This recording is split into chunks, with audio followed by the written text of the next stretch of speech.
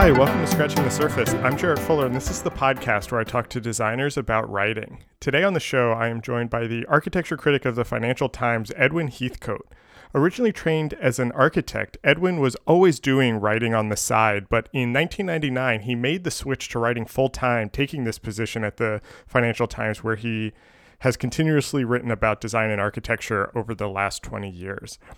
Edwin is also the founder and editor-in-chief of Reading Design, an online library of contemporary and historical texts about design and architecture and urbanism from people like Rem Koolhaas and William Morris and Ada Louise Huxtable and Edgar Allan Poe and Thoreau.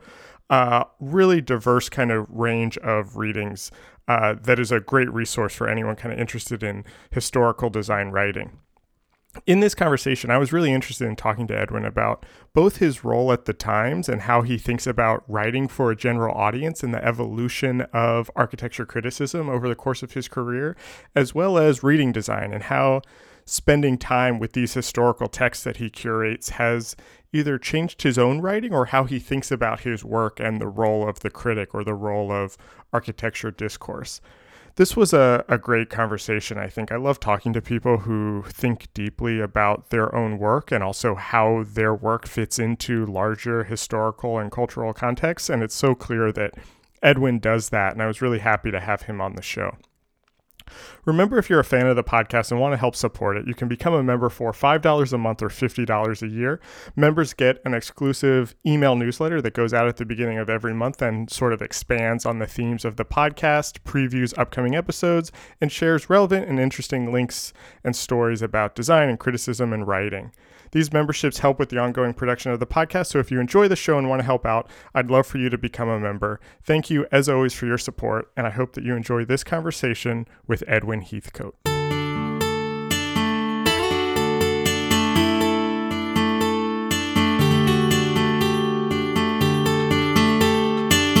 Something that I always like to ask people who are critics but come from a kind of design or architecture background, something that I'm always interested in is kind of what came first for you in your life. Were you interested in architecture first, or were you interested in writing and criticism first?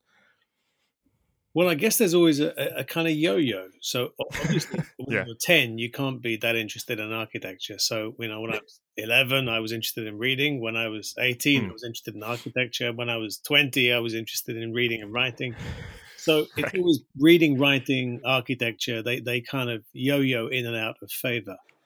But then I decided to study architecture, and I always thought I was going to be an architect. So there was a phase where my reading specialized, I guess you could say. So where'd the interest in architecture come from? I suppose it was a kind of synthesis of the things I was interested in. So I was interested in societal issues, in politics. I was interested in the making of stuff. I was interested in theory, in art, in kind of the broader culture. And I guess the closest I could come to a synthesis of all those things was architecture. So it sort of fell into place. That type of story comes up on the podcast a lot, and it's very much my story also, where I was a kid who loved reading, loved writing. I watched a lot of movies. I liked making things. I took all of the art classes.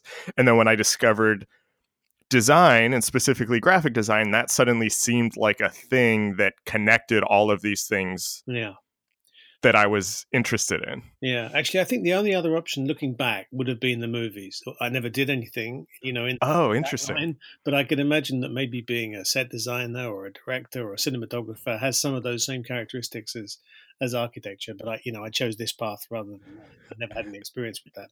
So you studied architecture, and the plan at that point was you were going to be an architect. You wanted to make buildings. Was that kind of where your interest was when you were 18, 19 years old? Absolutely. When I was 18, 19, the plan was I was going to be an architect working for a local authority, building social housing, libraries, swimming pools, community centers, That was the plan. And then by the time I qualified as an architect, that job didn't really exist anymore. So what did you do then at that point? So the closest I could come to working, because I was kind of still in my political, relatively radical phase, the closest I could come to not working in the capitalist economy was to work for the state as a conservation architect. Oh, okay. I worked for what was then called English Heritage, which was the kind of the government organization for historic buildings. Okay. And in fact, I worked in the States for a little while as well at the National Park Service in a similar capacity. And then when it came to when I sort of professionally, I got all my qualifications and everything done. I set up my own practice and I worked in conservation on my own. That seemed like a kind of a good way to avoid the worst excesses of neoliberalism. Right. I know what you mean. So when you were doing that, and you're kind of working for these other people, you're starting your own practice. How did at all writing fit into that? Did those kind of other interests that you had mentioned earlier, were you finding a way to do that in your practice, or how did that? Because and correct me if I'm wrong, but it looks like you kind of worked as an architect for like 10 years or so before you made that shift to critic, right? That's a kind of yes and no answer. I was always, okay. I mean, I suppose that the first thing you have to say is that as an architect, and I think particularly in historic preservation, you're always writing. You're always writing reports. You're always writing kind of proposals. And actually, you write more than you design throughout. Oh, interesting. As an architect. And I think it's one of the things that's not well covered in the education of an architect. I think the writing aspect is broadly underplayed. But I was also doing a much more formal kind of writing. So I was writing books in the when I was still quite young. I was editing a magazine on historic architecture. And writing a few bits and pieces for magazines and stuff. And then I also worked in Budapest, in Hungary. I'm half Hungarian. My mother was Hungarian. Oh, okay. And I worked there intending to go as an architect, but actually I ended up as a journalist working for the radio. Can you talk about that kind of hybridity of your early career, where you are a practicing architect, but then you were making books, you were writing, you were kind of doing these other things. How did those fit together? Did it seem like, I don't mean to project onto you or onto your career, but did it seem like architecture was the day job, writing was, writing these books was what you did nights and weekends? How did those all fit together at that time? I would like to tell you that it was a very carefully planned strategy, and that transitioning from architecture through to journalism and using, one to springboard to another, and practicing by day and writing by night. But actually what happens is I was a pretty unsuccessful architect in private life. I never really had much of a career at it. And I have a pretty short attention span as well, actually. and I found that the writing, where you write something, it takes you a day to research and another day to write, perhaps. I found that in a way, compared to a building, which takes you 6 or 7 years to right, and particularly to maybe a preservation project like some of the churches I was working on, it was just a breeze. I found the writing so kind of refreshing. So I found that the writing kind of refreshed my architecture. It gave me the energy to carry on with the slog of building. Oh, interesting. I mean, I think we're very similar, to be honest, where I also think that I have a very short attention span and, kind of get bored with projects fairly quickly. I just talked to someone the other day about, I love the beginning of a project, but by the time it gets to the detail work, I'm ready to kind of move on. And for me, and the reason I asked about kind of how they fit together is that when I was working for other people as a designer, I would then go home and basically try to be a writer. Mm-hmm. And it took me a really long time to see how those two sides, those two interests could come together, or how they might be able to influence each other. And I guess I guess I'm kind of curious if you felt, not just did it make the architecture work easier, but did it also, were they influencing each other? Were the work you were doing kind of influencing the type of writing that you were doing, or was writing then kind of influencing how you thought about the architecture work? I think writing for me has always been a form of thinking. Mm-hmm. As I said, I have quite a short attention span. So if I'm actually forced to write about something, then I'm also forced to think about it. And writing is the medium that allows me a kind of an extended thinking period about it, rather than just a kind of a flashing Twitter thought. Right. So I think that to that extent, writing was always a part of my practice. It was only that later I realized that actually writing was, my practice, to use an art term, which is a bit precious. Yeah. Yeah. And I realized actually that the medium of writing, was much more sympathetic to me than the medium of architecture. And I absolutely love architecture. And I think my slog through architecture training and then working as an architect has made me a lot less cynical. I'm able to see something that is built and that is excellent, and I really not only enjoy the building, but I have terrific admiration for all the people who made it, who designed it, facilitated it, paid it, and built it. I think it strips a layer of cynicism away. I think if you're just a critic arriving maybe without that background, you can be a bit more. I don't want to say superficial, because I don't want to dismiss critics who are not architects, but I think there's a level of respect or admiration which comes from actually having done it, which helps not just in the knowledge, but helps you with a kind of empathy. Yeah, no, I know exactly what you mean. Where you have this understanding of the process in a way that, if you didn't study that, you do just see that kind of building at the end. Yeah, and I think there's no reason that there's no reason that makes you, that the way I did it makes you a better critic. I'm not saying that at all. Right. I think it just gives you a kind of a slightly different angle, which is maybe a little more forgiving in a way. You had mentioned that it was only later that you realized that writing was your practice, or writing was your way maybe to kind of stay in this world that you loved, but from a different perspective. How did you arrive at that, or when did you kind of realize that maybe writing was your thing? Well, I think slowly. So I was still practicing even when I started writing for the Financial Times. I think I still had the kind of tail end of my practice left. So it was a case of the writing being an easier way of making money, and the architecture kind of fading away. So what happened was I just noticed that most of my income was coming from writing, and most of my interesting architecture. So it was a kind of decision to see which way my life was going. I mean, it's so interesting because that is not what you normally hear. You normally hear that there's no money in the writing side. Exactly, and I think when you find yourself earning more writing than doing anything, then you're an absolute failure at anything else. Because writing is extremely badly paid, as we all know. So yeah. But maybe having said that, I think 20 years ago, when I started seriously writing professionally, maybe it was a bit easier to make a living than it is now. Now there are, the pay hasn't gone up effectively in the 20 years I've been doing it, and there's a lot more competition and a lot of free stuff out there. So it's quite it's a difficult time to be doing it now.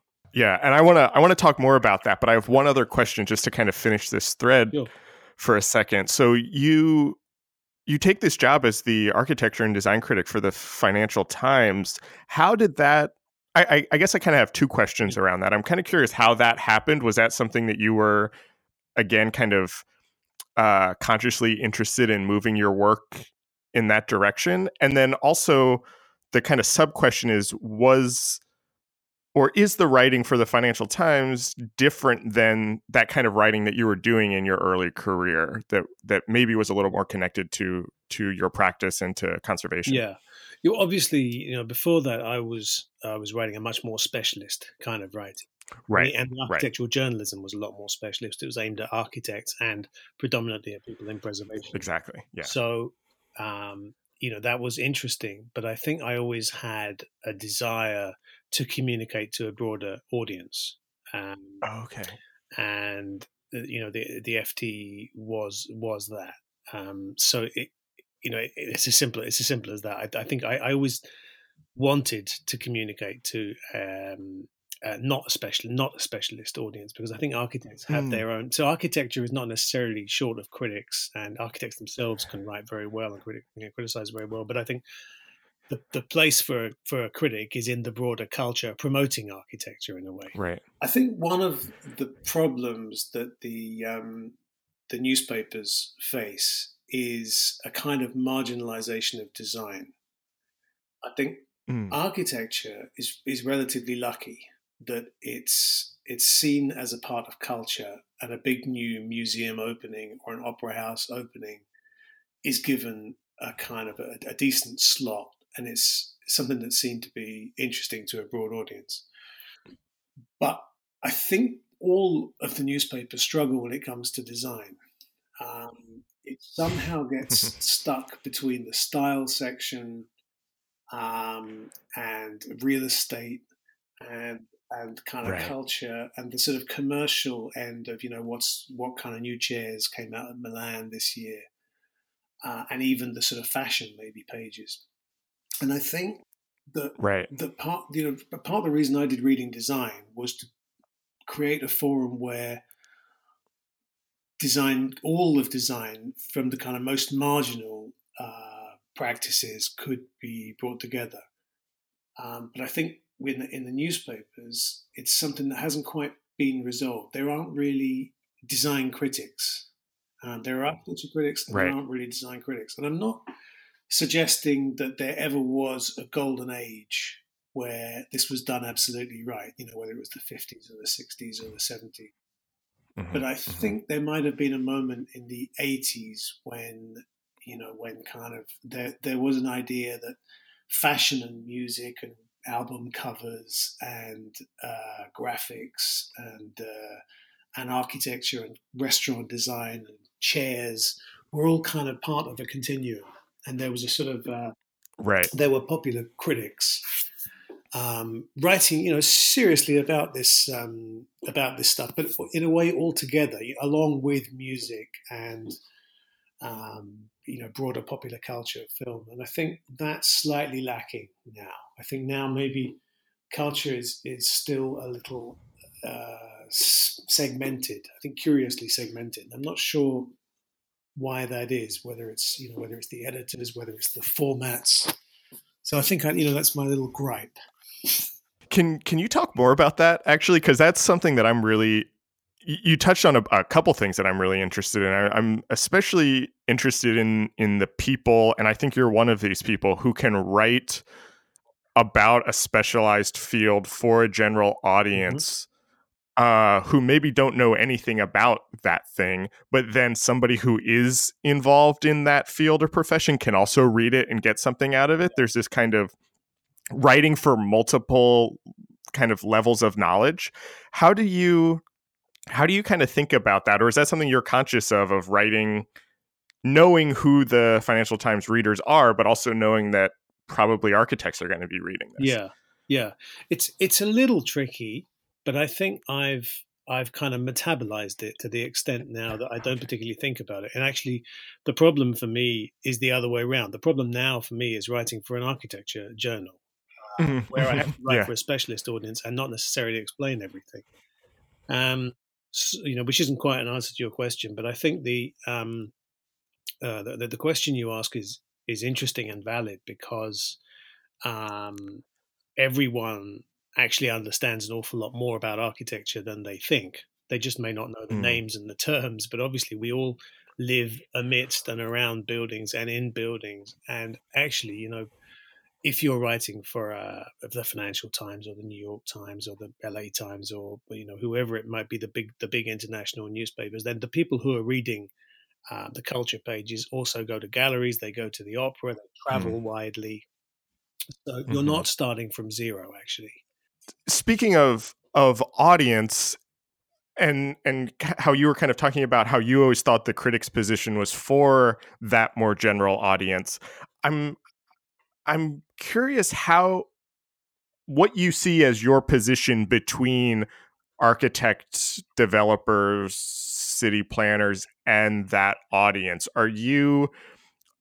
Do you see yourself as you mentioned the word that you're kind of wanting to promote these things. Do you see yourself as someone who is kind of interrogating or critiquing them? Are you explaining things? What's that kind of relationship like between this triangulation between the profession, the audience, and you as the critic? Yeah, that's interesting. I mean, you raised my use of the word promote, which was it was the wrong word. You're absolutely right.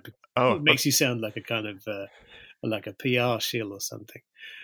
Right. I mean, I knew that's not what you meant, which is kind of why I wanted to come back to it. I think probably the word is communicate, but also to make people aware and to raise what you see as the issues around architecture. So I think sometimes, ironically, it's not the architecture that's the most interesting thing. It's the forces and the conditions that have led to that particular piece of architecture being built. Right. And I think that's where criticism can be more interesting in a way, because if you simply critique a building, with very little context, you're actually confining the people who are going to read it. They're only the people who are really either involved in that building in some way, or living in that city, or are thinking of going. What you need to do is to tell a story of how that building came to be. Why it's interesting. One of the things that I think my editors always used to say is, why should I be interested in this? Right. And it's a very simple and very clear message. What is interesting here. And sometimes the building may not be interesting, but the conditions that led to the building may be absolutely fascinating, or the kind of particular set of circumstances around the construction or the design. Maybe it's symbolic of a broader trend, or broader lack of some kind of thinking. So I think there's always the key is always to pick something up around a building that makes it interesting to a broader audience than the people who are just interested in the specifics of that one building. Right. Yeah. I mean, before we started recording, we were talking about Hudson Yards, which probably by the time this episode comes out, you will have already written about. But what I found so interesting about those reviews, or those essays around Hudson Yards, is how little writing there actually is about what these buildings actually are. The interesting thing with that is everything around it. And I'm kind of curious what your process, I guess, is kind of like how do you think about that? Are you kind of going to visit these, and are you looking for what is the bigger thing here? Do you go in with some ideas already? What's that kind of like as you're starting to frame an essay or a review? I suppose if you're traveling to see a building, it's already hooked your interest in some way. You already have the conditions laid down for some kind of broader story. But then you go there, you discover what you can, you see whether it works in the way it should, or in the way you thought it would. You try and understand whether it's adding something to the culture of architecture or the culture of that particular place. You try and understand whether it's something that might be transferable in some way. Is what you're seeing something that might have tips or uses, beyond that particular place? Is this something that's very particular to that one corner of that one city, or actually is this something that we should all be looking at and seeing how they've done it, and either trying to emulate it in some way or doing the exact opposite. Right. It's vague. I can't honestly say that I have a kind of plan that I go to see a building. Right. I have a way. There's no kind of one way I do it. Okay. I honestly, it's quite, in a way, it can be quite superficial. You go, you walk around it, you talk to the architects, you talk to some people, you try and kind of come back at night. You see whether the place is buzzing or not, or you see what the context is, what it might do to the context. But in a way, there's also a kind of superficiality that comes hand in hand with that. If you're a critic visiting a thing once, writing about it before often it's even opened, I'm also aware that there are issues, around that you end up writing about the object rather than the effect. Do you ever go? This is probably a weird question. Do you ever go and visit a building and you kind of have a plan, you have a story you want to tell, and then as you're writing, you go back, to your desk or whatever, and you start writing and you realize, I'm kind of coming back to what you're saying about writing being a form of thinking for you. As you're writing, you realize like, oh, this is actually about this other thing that I completely didn't see when I was at the site. Yeah, absolutely. I think I think you're absolutely right. It's quite often that I'm sitting in a hotel room somewhere. And as I start to write, I'm thinking, how do I begin this? What is going to hook the reader's attention?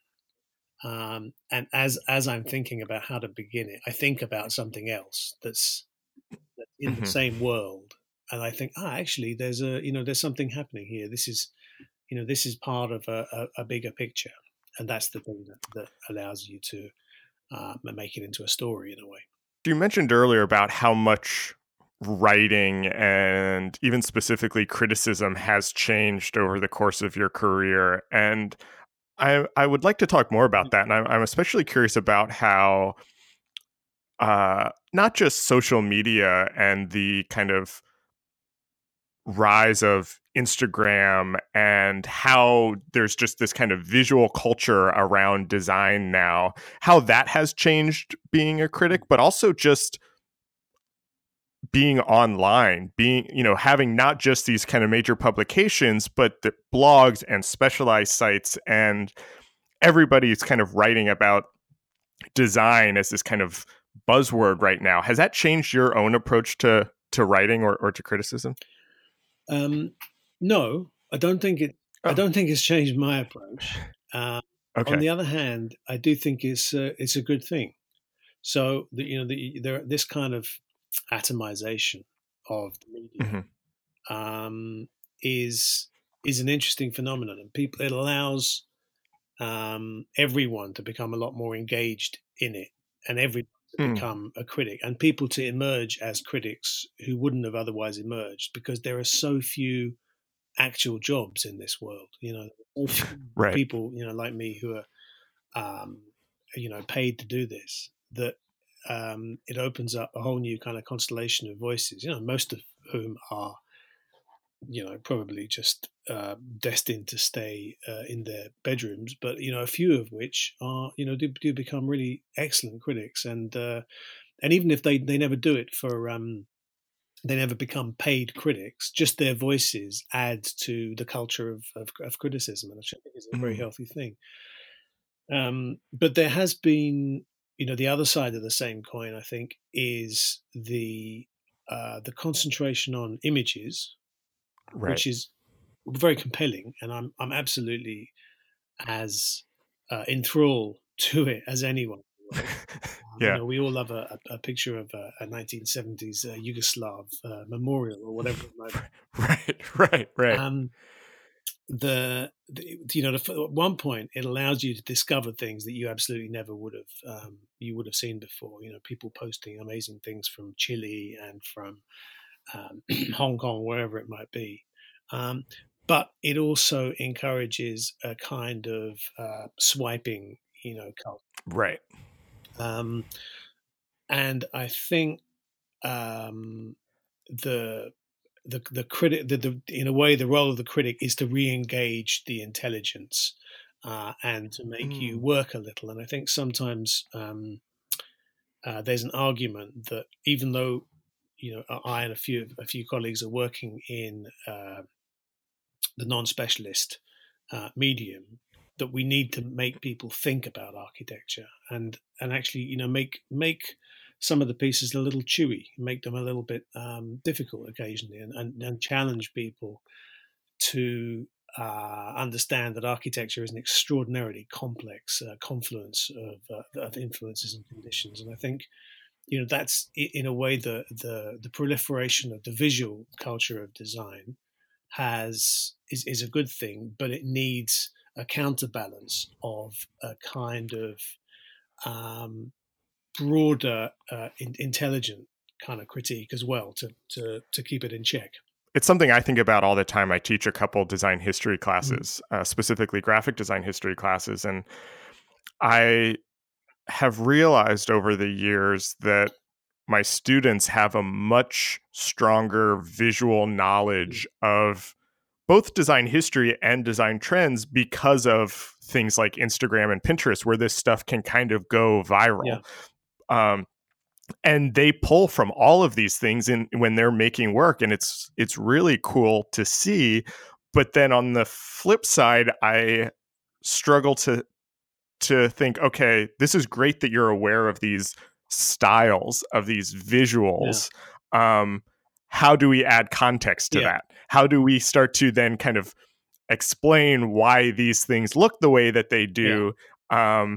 And come from a specific time. And I find that balance very interesting, and has become a kind of recurring theme for me in my own teaching practice of, yeah, I want you to like look at all of this stuff, but then we also need to have this kind of time for reflection, know? I remember when I was an architect, going into a job that I was working on to talk to the client, who was a very wealthy individual, and going in with an interior designer. And I had with me a roll of drawings, which probably represented a couple of 1,000 hours of work. And, we had a kind of report on the site conditions, on the history of the site, on the kind of the social and political context of the building. And the interior designer came in with a mood board, some pieces of fabric, a couple of coat hooks, and some photos from copied from, I think, World of Interiors. And I later realized the designer was on about twice my rate. And, and I think there has been, there is a mismatch between, between these two cultures, and the culture of the mood board is the culture of now. Right. I think some of our job is to, as I was saying earlier, is to kind of just become a kind of counterweight to this huge proliferation of images. I mean, the statistics on how many images how many pictures have been taken and uploaded every day it's eye-watering. It's almost unbelievable. I think every week there are more than in the whole history of 20th century photography. Yeah. So I think we have a responsibility. People like us who write and read and think have a responsibility to kind of just tone down the visuals a little. Yeah. I mean, and I don't mean to make this about me or make this some sort of meta conversation, but that I feel like that's kind of part of the goal of this podcast, honestly, is that these are like long form conversations that hopefully go a little bit deeper than, as you were saying earlier, just a tweet thought. And that they are a little bit harder to just share or to clip. And I think there's something that's actually kind of nice about that. Yeah, absolutely. And I think, I actually say all of that because I think it's a good transition into Reading Design, the site that you co-founded and edit, because I think that is very much doing what you're talking about, where that is a very quiet, very word-driven site. Where can you, I guess for people who don't know what it is, can you kind of describe what Reading Design is, and then also where the idea came from and what your goals for it are? Sure. Well, Reading Design is a non-profit, free-to-access online archive of writing on design.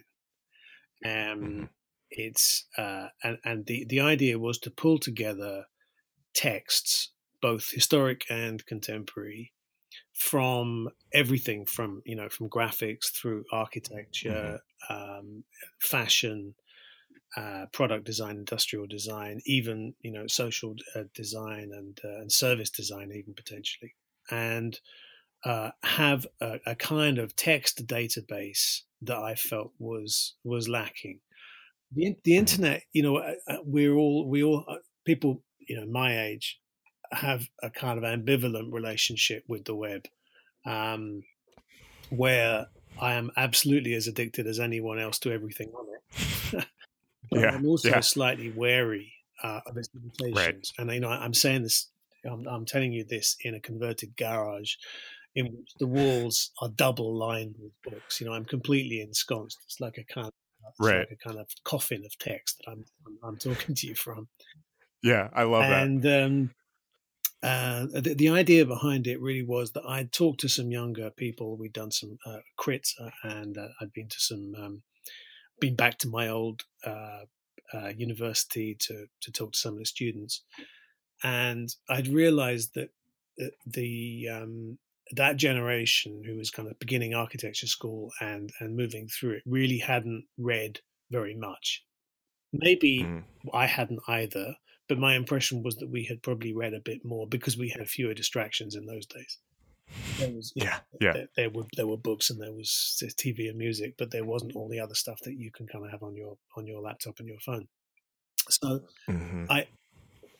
it seemed to me that the internet is this miraculous thing that has endless storage, endless capacity for storage. Unlike kids today have to move around a lot. It's the lifestyle is maybe not as stable as it used to be.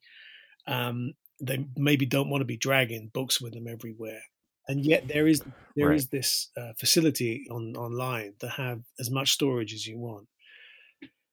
And people use the internet in a particular way. They dip in. They're just looking for something now, and they want to just dip into a text, maybe read for 5 minutes, whatever it is. And the reading design really was that you would always have somewhere to go back to pick out an interesting text on whatever you were thinking about at that moment, whether it was, William Morris or Henry Thoreau or kind of Rem Koolhaas and contemporary design. There'd always be something there that would kind of spark your interest, that would then link to something else that you wouldn't have otherwise found.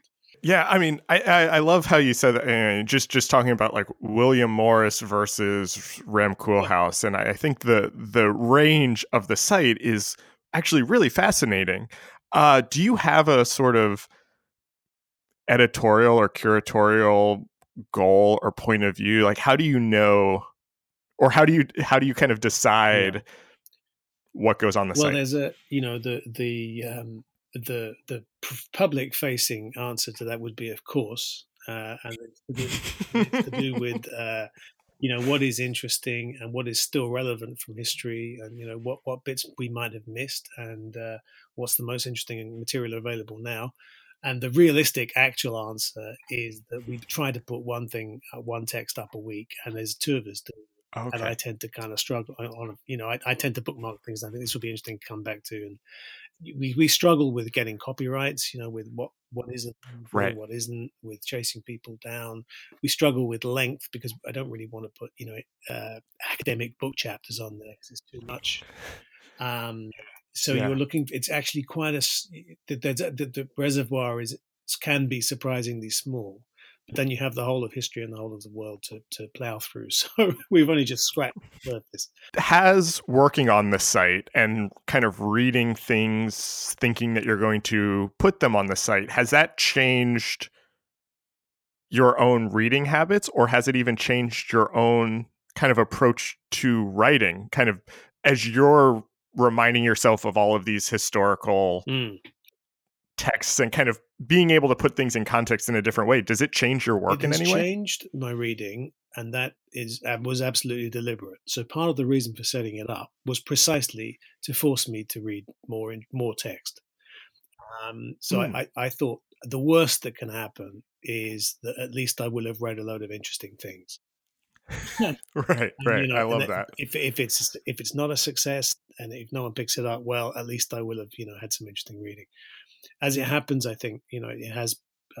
People have found it relatively interesting, so we kind of we carry on. Has it changed my own writing? That's quite interesting. I think no is the answer, but it has certainly made me aware of the way writing has changed. There's a particular moment in the early 20th century where everyone is writing manifestos, and I find we have a lot of manifestos on this site, and I find it fascinating how it seems almost inconceivable now to have the arrogance to say this is what we should do. We don't even presume to know what all the solutions are now.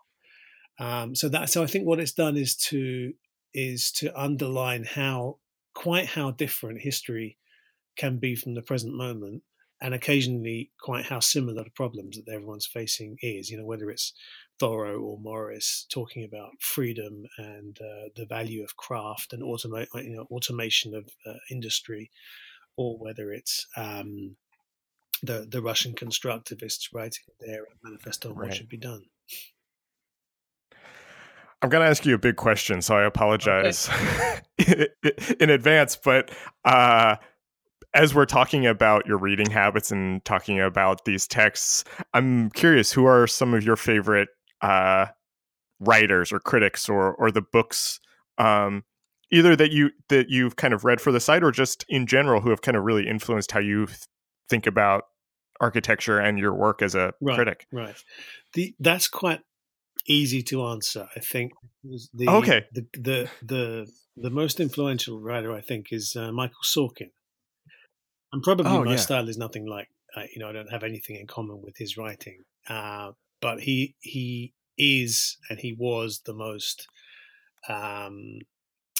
fierce critic of the way things were in New York. Certainly when I first went there in the 80s and 90s, and he manages to do what I think I suggest people should do and don't often do myself, which is to bring in the politics, the social conditions, the kind of the popular culture around any issue, and absolutely nail the thing. And he's funny, and he's humane, and he's warm, and he's almost always right. And I think that's right. So I think even though I wouldn't necessarily model myself after him because he's a particular kind of voice, I think he always excited me. I'm always happy to read him. And in a way, then on the other side of the table, as it were, is Rem Koolhaas, who I maybe never agree with, but he's always compelling, always brilliant, always funny, and I think he's one of actually one of the very few architects who's constantly provocative, constantly interesting. And I think he has a probably a quite short attention span too. So he has the thing where he does a building, but you get the sense that he's kind of bored of the building before he's done it, and he's already curating the next exhibition or writing the next book, and he's seeing where the next thing is happening. And he may well be wrong. The next thing may not be happening where he is, but he is always already in the next place. Yeah. No, I think you're exactly right. And Rem has been someone who was very influential on my thinking around being a practitioner and a writer and how those can fit together. And I think he's been is kind of the model of that. I actually recently talked to Rainier de Graaf for the podcast, and we kind of talked about that because I think he's the same way. And not to bring up another interview, but I also recently talked to Oliver Wainwright, and he mentioned Rem, and he mentioned, which I think might prove what you were just saying, that when he went to visit, he toured the one of the Prada buildings and with Rem, and Rem like kind of took him to one section, was like, I think this is basically all you really need to see, kind of like he was done with it, kind of bored with it already. So you might be onto something. Yeah, absolutely. My last question is, I'm kind of curious about what you're thinking about right now. What are the things you're interested in that you want to write more about that's on your mind at the moment? Well, I suppose there are two answers. The first is that after writing, for a newspaper for 20 years about the same thing, you begin to get a little restless, and you begin to look at whether there might be other ways of writing about architecture than the building critique. And you occasionally get opportunities to do it, but not that often, actually. And I think that you in the newspapers you can get caught in a kind of 1,200 word box, which can be quite difficult to escape from. I was lucky recently. I had an opportunity to write a long piece about Milton Keynes, which is a British new town from the 60s and 70s, and it's broadly a huge success, but it has its failures as well. And I was able to really write a long magazine piece, which was kind of obliquely about the architecture. So I guess in a way, you look for other ways of writing about architecture, whether it's fiction, short stories, whether it's a longer social analysis. So that's the answer to the first part. And I think you had a second part to the same question. Oh yeah, what am I interested? There are a few things I'm interested in at the moment. I think one is I had a kind of a moment of clarity. I had a couple of trips. I was in the Gulf. I think I was in Doha and then Dubai, and then I was in Texas in Houston. And so I had these few days where I wasn't really able to walk anywhere. I was just going in Ubers, and I was going from one kind of air-conditioned hotel lobby to another. And I realized that actually we're all doomed, and that the idea that we're ever going to reduce our consumption, our energy consumption, is just completely fantastic. It's never going to happen, clearly. So we are going to have to plan for doomsday, and I think that's the kind of the thing that interests me now is really.